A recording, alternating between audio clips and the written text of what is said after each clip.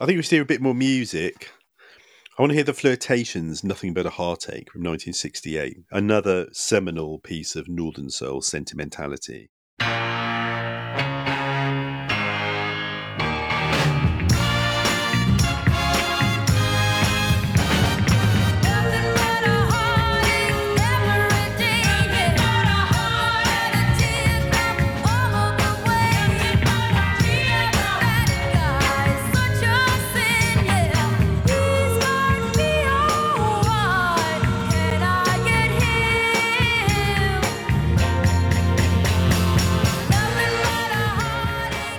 And I think The Flirtations, Nothing But a Heartache for me.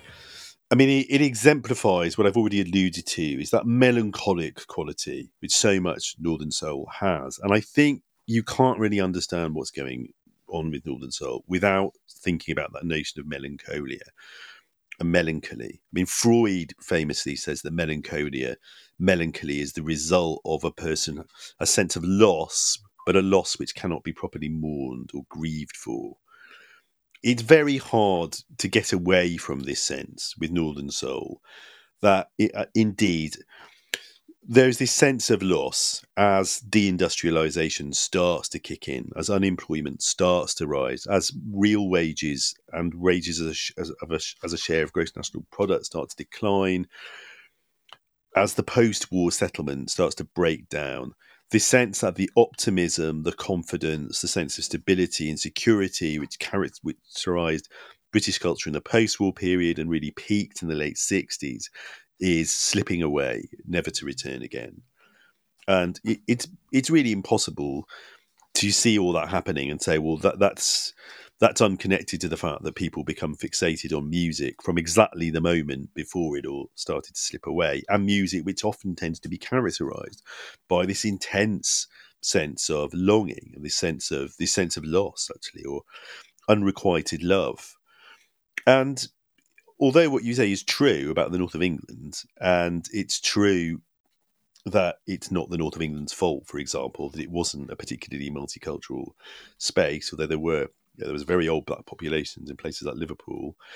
It's also important to note, even in its heyday, I mean, even people like Godin himself, who named the term, were quite dubious about Northern Soul's implicit politics. I mean, Godin himself, he gave it the name, and people embraced the term, but he saw it as quite reactionary, quite conservative, and also he was openly critical in his journalism of the fact that, as he saw it, Northern Soul fans, as distinct from, say, London-based funk and soul fans, were not interested, say, in black politics. They were not interested in the relationships, as he saw it, between their music and the wider black freedom struggle. And with the best will in the world, being a northerner myself, having grown up in the northwest of England, with the best will in the world, I think you do have to say there was something conservative. Reactionary would be putting it too strongly, but there's definitely something small c conservative, and there's definitely something about the fact that these people on these 70s dance floors are wanting to lose themselves in a soundscape which was the product of Black America at the high point of the civil rights movement, but before the militancy of, Black Power and its articulation with funk, or the kind of more experimental soul of people like Marvin Gaye and Stevie Wonder in the early 70s had really got going. So there definitely is a sort of escapism about it.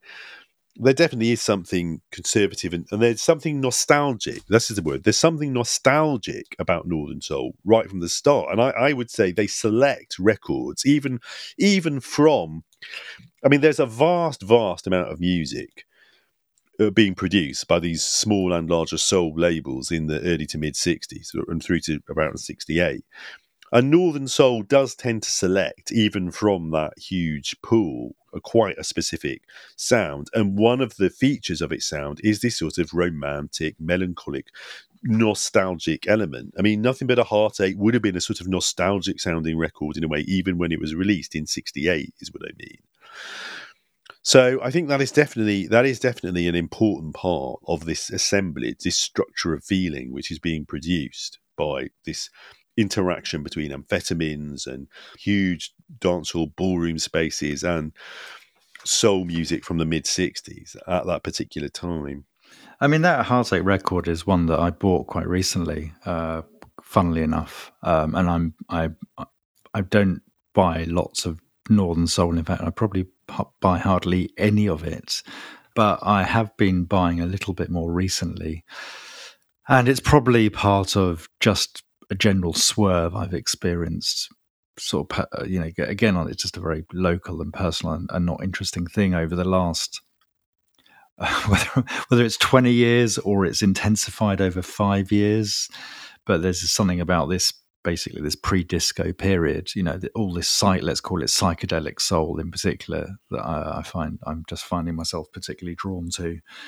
So some of this music does fit into that, and I'm partly giving this winding intro to the point because I feel like when I bought the Flirtations record, I didn't buy it as a sort of record that would make people feel melancholic.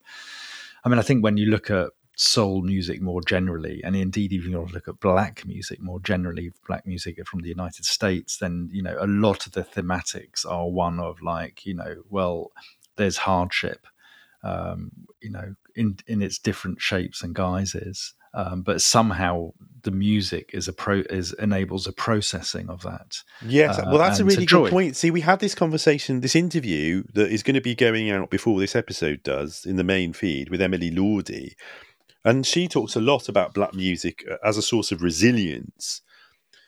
Well, this is the common theme. I mean, yeah, this is what Greg Tate says in Summer of Soul. It says makes the point in a very articulate way. Yes, so, for sure. Yeah. And I sort of think I don't think Northern Soul. I'm being very down on Northern Soul here. I don't think it really is a soundtrack to like white working class resilience. I think it is a sort of experience of melancholy. It is an expression of melancholy in the 70s in a slightly different way. It is about this experience that people are having in this particular cohort in the 70s, this experience they're having of loss and of political defeat on some level. And it's a sort of consolation for defeat. I'm not saying, don't get me wrong, I really do enjoy Northern Soul, but also the few experiences I've had of dancing to Northern Soul for like more than half an hour at a time, are that it becomes sort of sickly, it becomes sort of cloying. And there's something about these very short records that pack in this huge amount of emotional and I would say sort of melodrama into these very short spaces that I found sort of emotionally exhausting.